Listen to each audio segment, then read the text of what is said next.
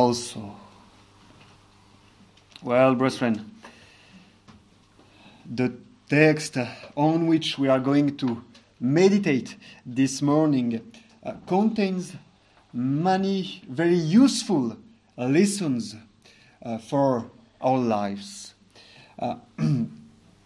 The text of the Apostle Paul are always rich in teachings, always.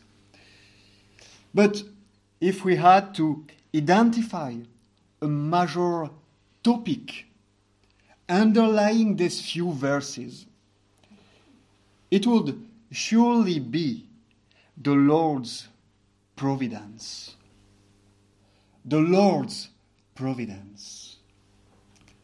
Our shorter catechism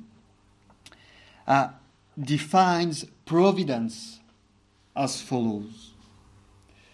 God's works of providence are His most holy, wise, and powerful, preserving and governing all His creature and all their actions. By His providence, our Lord sustains and governs all creatures and all their actions. Providence is the expression in time of God's eternal purpose. It is through providence and creation, of course, that God executes His eternal decree. But look, our text does not treat providence in a purely didactic way. Our text does not deal with providence in a purely dogmatic or didactic way. Also, parts of this epistle, the epistle of Paul to the Romans, come close to a systematic theological treatise, especially parts concerning the doctrine of justification by faith alone, or the doctrine of eternal election. This is not how providence is addressed in these verses. Rather, providence is considered in relation to Paul's desire to visit the Roman believers. Paul desires something that providence has not yet allowed. And how well we know this feeling, isn't it? How many times have we been frustrated because providence was contrary to our desires, to our aspirations? How many tears, inner murmurings, discontent, and anger. Well, brethren, the great Apostle Paul also had to face a providence contrary to his desire. So we should examine this text to find out what Paul's attitude and reaction was to such a situation. And certainly, by seeking to be his imitators, as he himself was Christ's imitator, we will do well. We will do well trying to imitate Paul's reaction, Paul's attitude before a contrary, an adverse providence. But first, we need to consider some other valuable truths that are taught to us in this text. And we will look at verse 8 to begin. So, verse 8 serves as an introduction to the whole section we are meditating on this morning. The believers, the Christians in Rome, were the subject of the apostles' thanksgiving. First, I thank my God through Jesus Christ for you all, that your faith is spoken of throughout the whole world. As it is often the case, Paul begins his letter with some praise directed to his audience, isn't it? Paul gives thanks. He gives thanks for all the believers in Rome. But note that he gives thanks through Jesus Christ. Paul is giving thanks through Jesus Christ. And the apostle reminds us of a fundamental truth here. A fundamental truth. Our persons and our services are made acceptable to God only through Jesus Christ.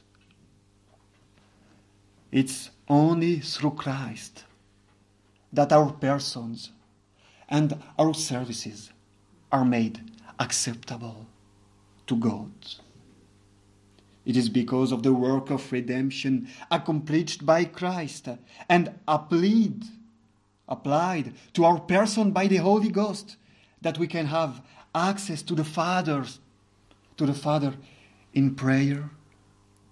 It is only by virtue of Christ's obedience, satisfaction, and intercession that we are allowed to give thanks to the Father. The Bible teaches that. Paul, writing to the Ephesians in chapter 2, verse 18, says, "For through him, through Christ, we both have our access in one Spirit and to the Father." Our access to the Father is through Christ only. Apart from Jesus Christ, there is no access to the throne of grace. Prayer is an act of worship. It is, along with the reading and the preaching of the word, the singing of the psalms, and the administration of the sacraments, an element of the ordinary worship that God requires of his people. But since the fall, no one can worship the Lord. No one can serve the Lord without the mediation of Jesus Christ. It is through the mediation of Jesus Christ that our prayers reach the Father. Only through Christ. That is why we pray in the name of Jesus Christ. It is not a simple formula at the end of our prayers, but the awareness that the Father receives our our prayers, and our persons because of Jesus Christ. Because of his perfect work of redemption. And in response to our prayers, God is pleased to pour out many benefits, many blessings on us. All these blessings come from his sovereign grace. But brethren, in order for him to pour out the gifts of his grace upon us, his justice had to be satisfied. And it is Christ and Christ alone who has satisfied for us. So let us draw near to the throne of grace in and through Jesus Christ. We can. We have access to God the Father in prayer because of Christ, through Christ. And that's the reason why Paul is giving thanks through Christ. Through Christ. Then the apostle gives thanks to God because the faith of the Romans is well known, is renowned throughout the world. And here we have an invincible argument to prove that faith is a gift of God. Otherwise, why would the apostle give thanks to God for it? If faith was not a gift from God, why should he give thanks for a virtue which every man could develop without the help of God's sovereign and effective grace? It would make no sense. Faith cannot spring naturally from a corrupted heart. That's impossible. On the contrary, the apostle teaches us to consider faith as one aspect of the fruit of the Spirit. Faith is the fruit of the Spirit. We see that in Galatians chapter 5, verse 22. Faith is the work of the Spirit in our hearts. It is the Holy Spirit who, in due course, works faith in the hearts of all those who are predestinated unto everlasting life. This faith, brethren, worked by the Spirit in our hearts. This faith is the instrument of our justification. By it we receive Christ and his righteousness. It is by faith that the obedience and satisfaction of Christ are imputed to us. It is by faith alone, in Christ alone, that we are saved. But we must never forget that faith is a gift of God's sovereign grace. It is one of the benefits of the blessings of redemption that Christ has purchased for his people. Naturally, we are not smarter, we are not wiser than unbelievers. We have faith because God, from all eternity, has chosen us in Christ Jesus. He has chosen us to celebrate the praises of His grace. So faith is a gift of God, and for that reason, the apostle gives thanks to God for the Romans' faith. So let us give thanks to God for our faith and for the faith of our brethren. And let us remember that it is not of him that wills, nor of him that runneth, but of God that shows mercy. The apostle says that in Romans chapter 9, verse 16. So, it is the fame of the Romans' faith that leads the apostle to give thanks to God and to direct praises unto them and to the Romans believers. The fame of their faith.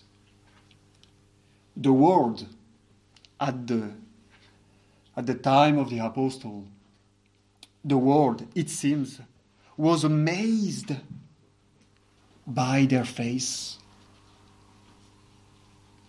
And perhaps this wonderment was due, at least in part, to the city in which these believers lived, Rome, because Rome was the capital of the Gentile world, the city of Caesar,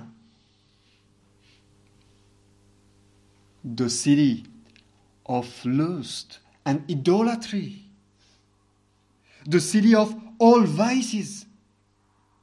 So, what a powerful manifestation of the glory and reign of Jesus Christ to see the gospel entered in Rome. But there is surely more than that. The Church of Rome was, above all, a strong and faithful church. The church in Rome was a strong and faithful church.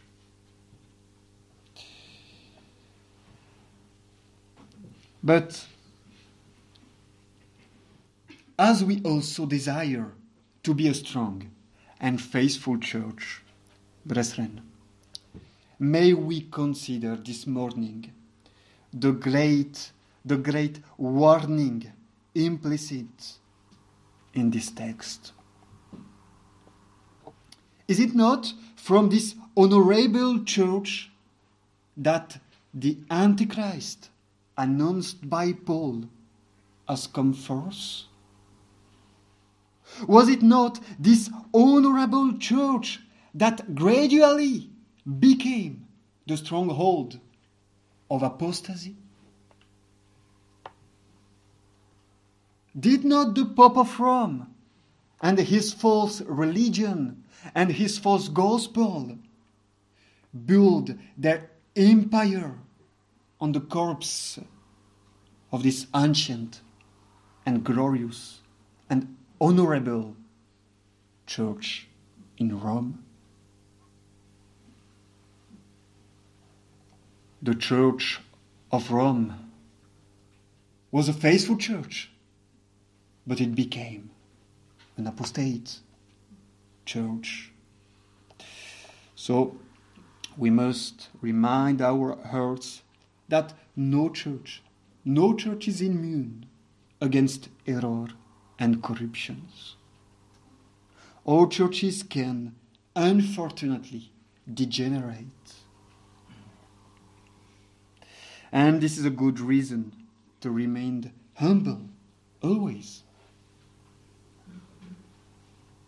We must adhere to the truth from the depths of our hearts and never give it up. Never give it up. But we are dependent on the Lord's grace for this.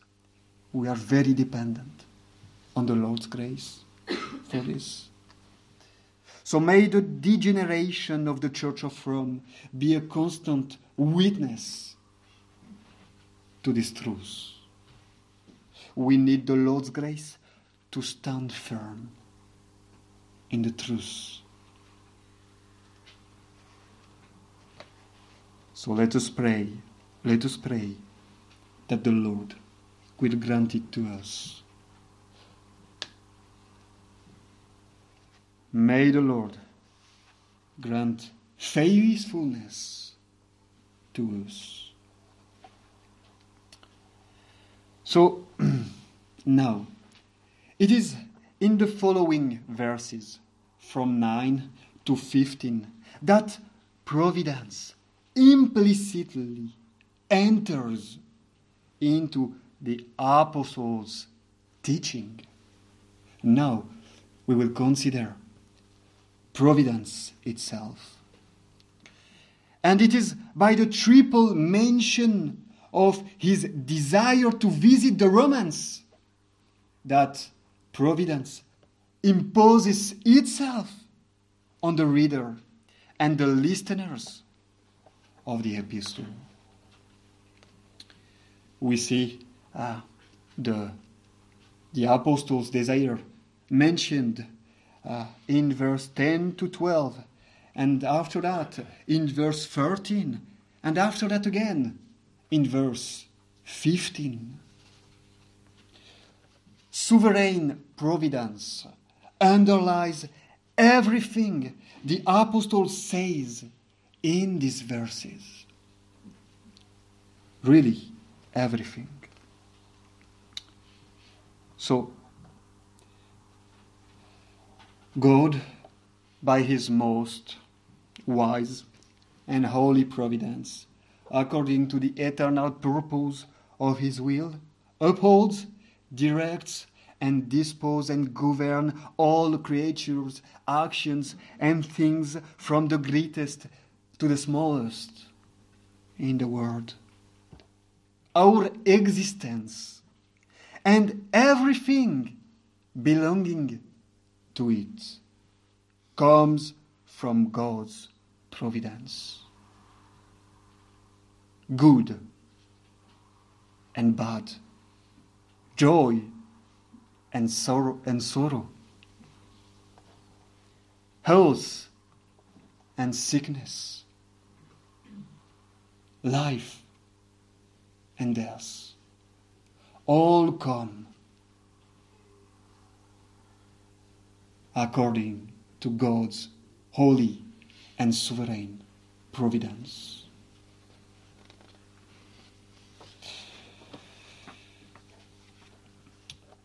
Nothing in the created order,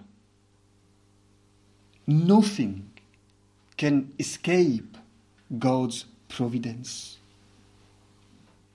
Not even, as is sometimes taught, not even the sinful and evil actions of men and angels. Providence extends itself even to the first fall and all other sins of rational creatures. Indeed, a little later in the epistle, the apostle will say that. Romans chapter 11, from verse 32 to verse 36, the apostle says, "For God has concluded has concluded them all in unbelief, that he might have mercy upon all. Oh, the depths of the riches of both of the wisdom and knowledge of God! How unsearchable are his judgments, and his ways past finding out. For who has known the mind of the Lord?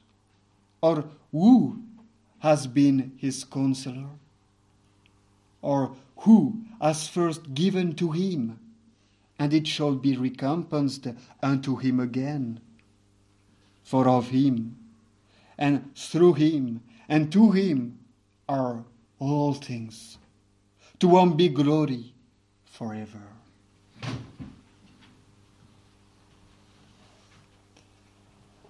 For of him, and through him, and to him are all things. But having said this, we must always remember that God is by no means the author of sin, nor does he approve sin. To say the one or the other would be detestable blasphemy. God is just and holy and hates sin. In fact, God is incapable of sinning. He cannot sin.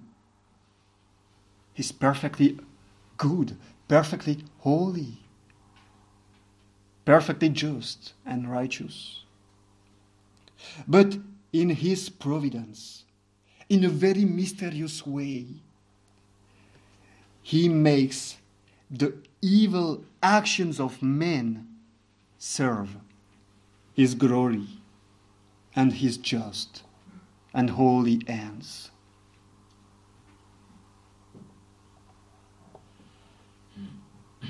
That's the teaching of the Bible.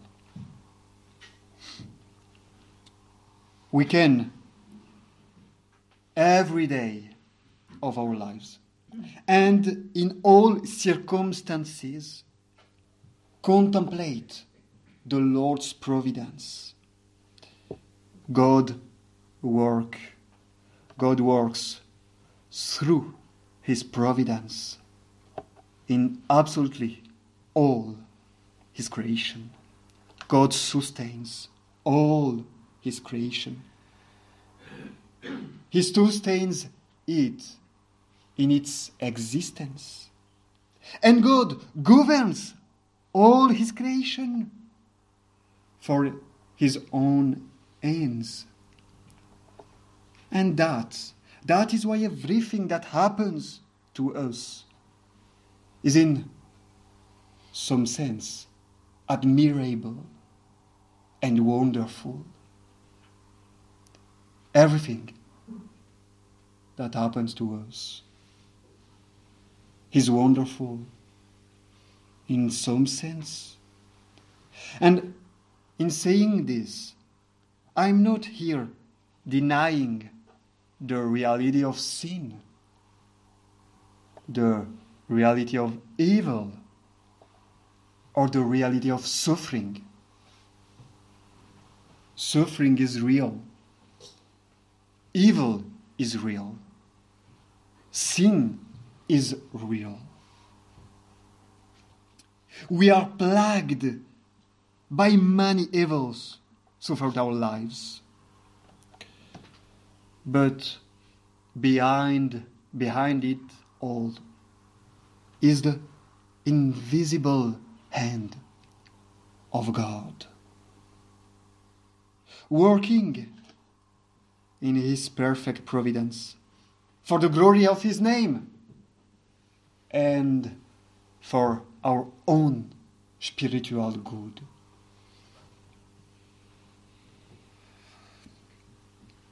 This is why the apostle could declare in his first epistle to the Thessalonians, chapter 5, verse 18, "In everything give thanks, for this is the will of God in Christ Jesus to your world.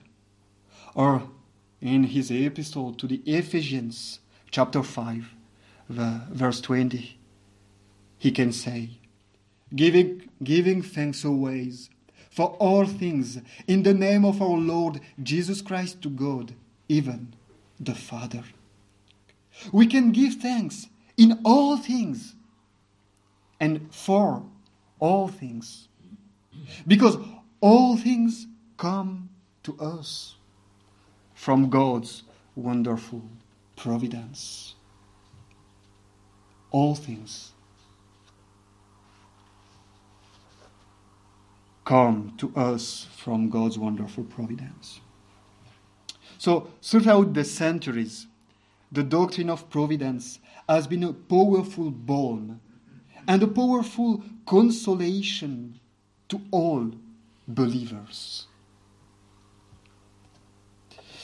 It is a great comfort to know that everything that happens in the Lord's providence happens according to his eternal purpose and good pleasure. However, we all have experienced times in our lives when providence becomes a cause of suffering, a cause of sadness, a cause of difficulty. This happens very often when we deeply desire something that providence does not allow us to achieve. Well, brethren, we find the Apostle Paul in a very similar situation when he writes to the Romans. The Apostle wishes to visit them. He wants to visit them. And as most of the French version of the Bible translate verse 10, he prays, the French version says that Paul prays for it continually. He has a strong desire to see them. He desires to visit them so much that he is unfailingly constant in his prayer. Few of us could say the same thing, even for things that are important to our hearts.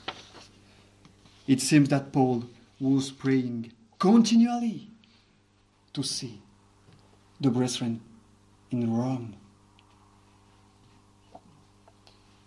And so, let's look at Paul's motivation for his desire.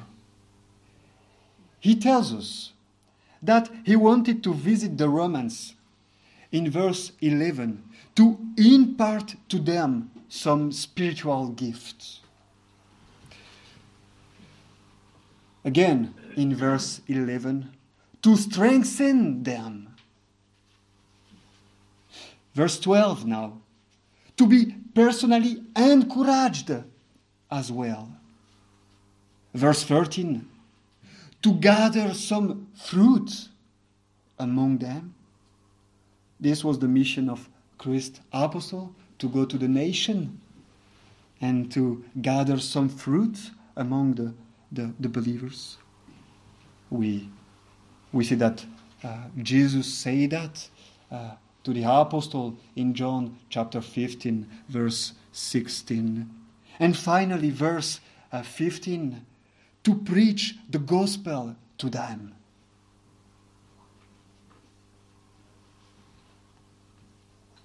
These were Paul's motivation to visit the Romans. So, we see that unlike us, who sometimes suffer from not being able to satisfy an evil desire coupled with evil motives. The apostles' desired and motivation and motives were perfectly pure. His desire, as well as his motivation, were pure and good. Paul basically wanted to visit the Romans to build them up in the faith and to strengthen the congregation, to help them. This was his mission as an apostle. This was in accordance with his ministry.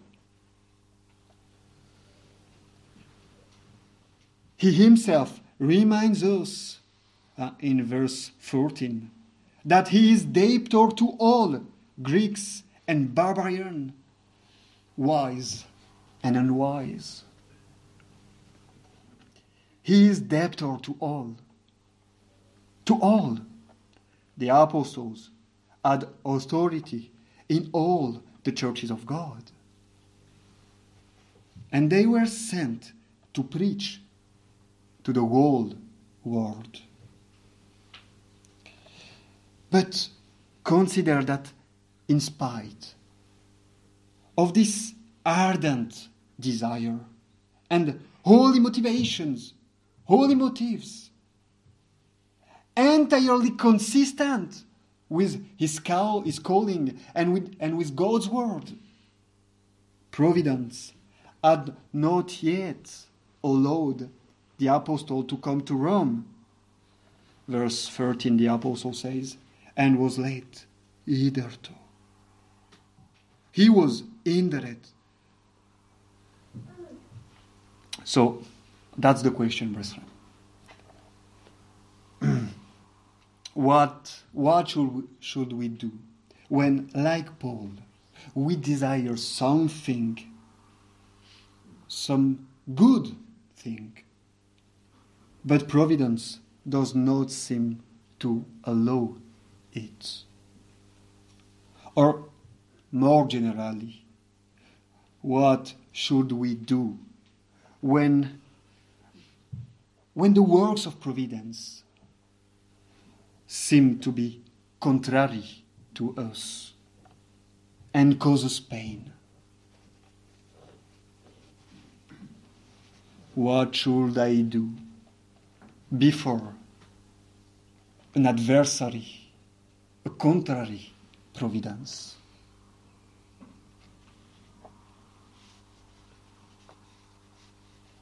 What should I do when I'm facing an adverse providence?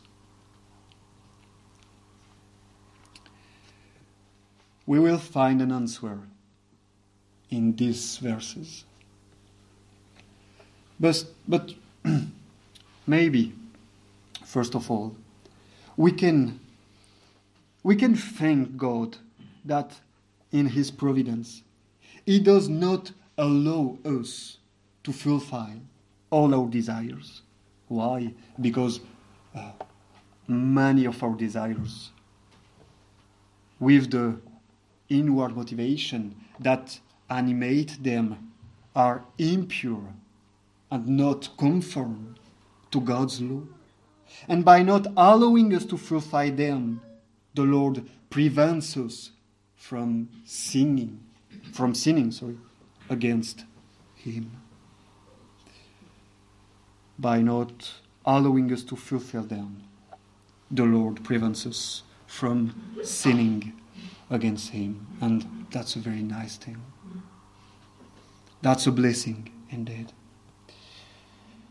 But sometimes our desires and our motivation are lawful, are just. This does not mean that our desire and our motivation are absolutely free from all corruption of sin. Indeed, all the faculties of our soul remain stained by sin.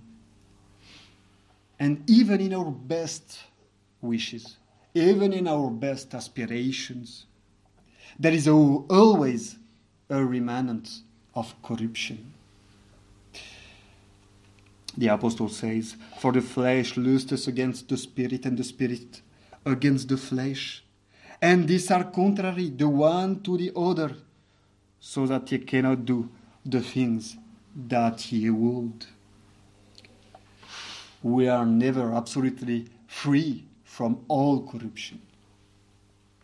Nevertheless, our desires and motives are said to be good and right when they are sincerely in accordance with the revealed will of God. When they are sincerely in accordance with the revealed will of God. For example, I give you an example. It is right and it is good for us to desire the conversion and the repentance of our nation. This is a good wish. This is a good desire. Who among us does not wish to see his people return from the deeply unrighteous ways in which it has gone astray? Who does not wish that his neighbor would know the happiness that comes from conversion to Jesus Christ? Who does not wish that the kings and princes of the land would embrace the Lord Jesus Christ by faith? It is the duty of kings and princes, as God says to us in Psalm 2. It is the love of our Lord Jesus Christ and the love of our neighbor that leads us to desire their conversion, their salvation. This desire is good. It's a good desire. It is in accordance with the requirements of the Word of God. It is in accordance with God's words. With God's word. Let us listen what the Apostle Paul himself said about his desire to see his nation converted. Chapter 9 of Romans, verse 3. "For I could wish that myself were accursed from Christ for my brethren, my kinsmen, according to the flesh. For I could wish that myself were accursed from Christ for my brethren." It is legitimate, it is good, it is correct to desire the salvation of our nation, of our family, of our friends. But so far, this desire remains unfulfilled. We still hope the conversion of our nations. So, when we face an adverse providence, brethren, we must, first of all, we must continue to pray. And this is the first thing we can learn from this text. Look at verse 9 and 10. The apostle says that without ceasing, I make mention of you always. in my prayers, making a request, if by any means, know at length, I might have a prosperous journey by the will of God to come unto you. Without ceasing, always. The apostle is praying without ceasing, always, for the Romans. To have the opportunity to visit them. Our catechism says that prayer is, among other things, an offering up of our desires unto God. Of course, this desire must be for things agreeable to His will. So let us pray for our lawful desires. Let us pray for our lawful desire. Let us seek help in our God when providence is contrary to us, when providence is adverse to us. Let us seek help in God. Let us pray continually, without ceasing, for our lawful desires. And let us be sure that God hears us. Brethren, God hears our prayers. Really, truly. God listens to the prayers of His own people. Prayer is one of the ways in which God bestows His many blessings upon us. In response to our prayers, God pours out the gifts of His grace upon us. We must not become weary or discouraged if we do not see an immediate change. Rather, we must persevere in prayer. We must continue to pray.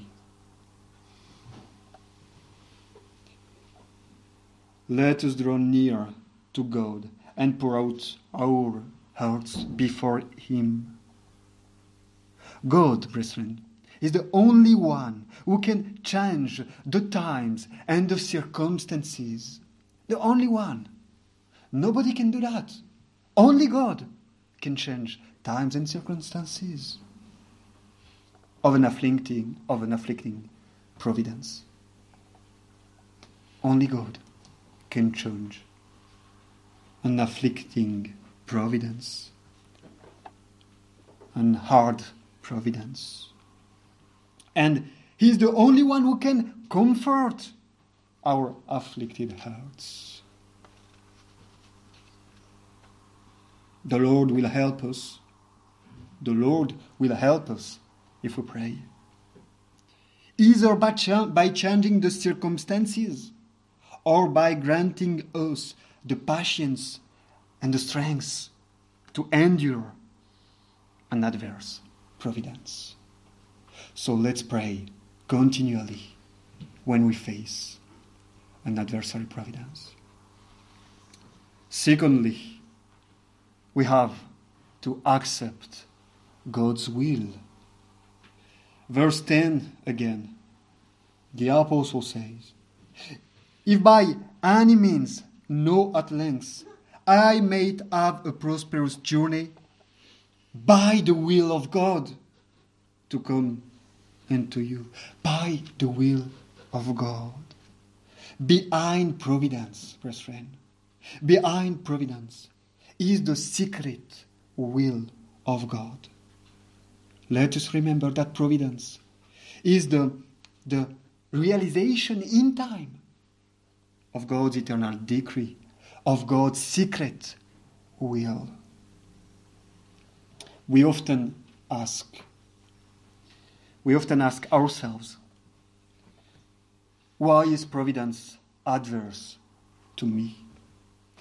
Why does God not realize this lawful desire of mine? Why do I suffer so much? This difficult question, in fact, call for a very simple answer, a very easy answer, because this is God's will. Because this is God's will. And it is not for anyone to question God's will. Romans chapter 9, verse 20. Nay, but, O man, who art thou that replayest against God? We cannot question God's will. But accepting God's will is a great comfort for us. Why? Because we are not left, brethren, to the will of an evil or indifferent being. We are not left to the will of a wicked being. We are in the hands of a perfectly good God. A God who is perfectly good. There is a reason for everything that happens to us. And that reason is to be found in God's will. An absolutely good will. I don't need to know why Providence is adverse to me. I only need to know that Providence works according to the will of an absolutely good God. That's the main thing. That's the most important. So we must learn to submit our reason, our will, and our affection to the sovereign will of our good God. Of our good God. So finally, thirdly, when we are facing an adverse providence, we have to consider that everything that happens to us is for our good. This is what Paul reveals later in this epistle. Chapter 8, verse 28, a very famous verse, the apostle says, "And we know that all things work together for the good to them that love God, to them who are called according to his purpose." What a comfort, what a consolation. Everything that happens to us is for our good. Infinite. It's for our good. In his sovereignty and love, God makes even sin and suffering and evils work for our good. We must believe this. We must believe this. This is the truth. We must take hold of this truth by faith and cherish it in our hearts. It is especially through these difficult times that the Lord sanctifies us more. The Lord renews our whole being in his image, mortifies sin in us, and vivifies the saving graces through the affliction we endure. And so, if our suffering serves our holiness, it serves our good. We must, through much tribulation, enter into the kingdom of God, says Paul. If affliction serves our holiness, so affliction serves our good. One day, brethren, our suffering will end. Soon our sufferings will end. And on that day, in the presence of God, we will understand how much the suffering, disappointments, and frustrations we have experienced has been for our good and to the glory of the Lord. Providence may be contrary to us, but it can only be for a time. Soon, it will never be contrary to us again. Soon. So to conclude our meditation this morning, let me tell you the end of the story. Paul was finally able to go to Rome. After being arrested in Jerusalem, he was taken to Rome after a very hard, a very difficult journey. But he was conducted to Rome as a prisoner. As a prisoner to be tried. This is certainly not what the apostle expected when he wrote to the Romans. But God always works perfectly through his providence. So that despite his status as a prisoner, Paul was able to carry out his ministry. That's a wonderful providence, isn't it?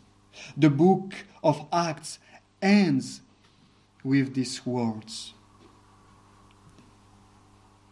And Paul dwelt 2 whole years in his own hired house, and received all that came in unto him, preaching the kingdom of God, and teaching those things which concern the Lord Jesus Christ with all confidence, no man forbidding him.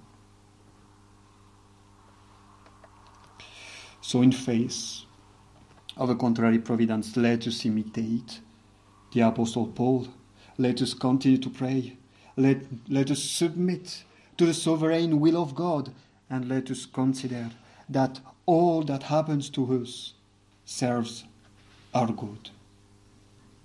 Providence will not remain contrary forever. May the Lord bless you.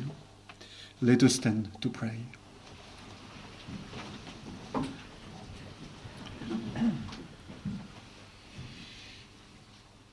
O Lord our God, blessed be your name. Blessed be your providence, O Lord. Your favorable providence and your adverse providence. Blessed be your providence, O Lord. Because through your providence, you work all things for the glory of your name and for our own good, our own spiritual good. We ask for your grace, O Lord, that we may be able to have a good reaction, a good attitude before an adverse providence. We ask for your grace. We ask to be able to look at providence as believers, believing that despite the appearances, it works for your glory and it works for our good. Enable us, O God, to be perseverant in prayer when we are in affliction. And enable us, O God, to submit to your good will, your good and sovereign will. And enable us to see Providence as your word describes it.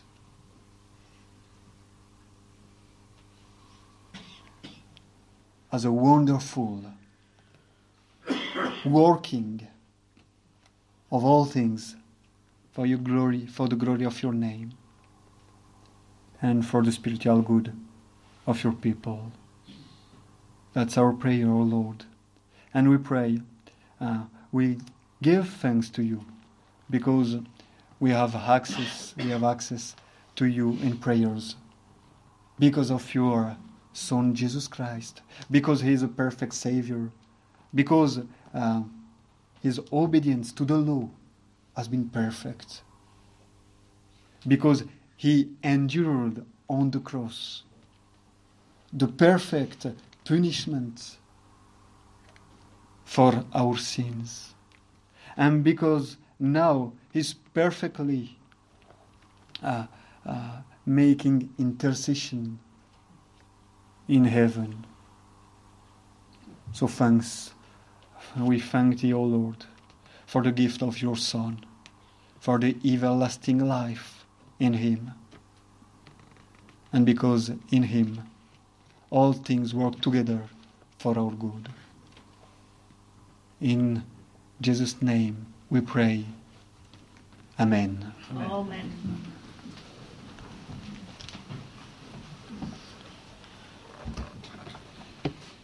Let us sing Psalm 121. 121.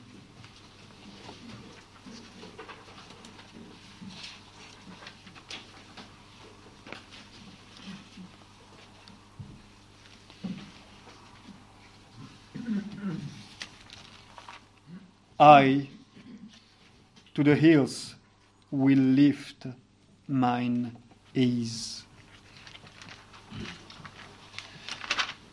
I to the hills will lift mine eyes, from whence doth come my aid.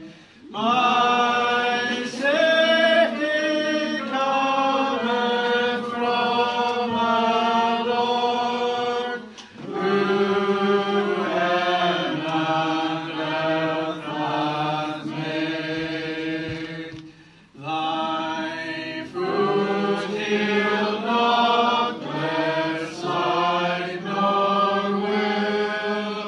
He slumbers and he keeps.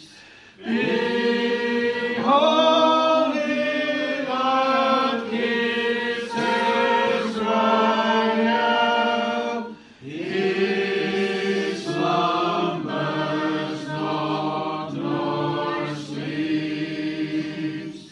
The Lord thee keeps, the Lord thy shade on thy right hand doth stay. The moon by night he shall not smite, nor yet the sun by day. The Lord shall keep thy soul, he shall preserve thee from all ill. Henceforth thy going out and in, God keep forever will. Let us stand up for the benediction.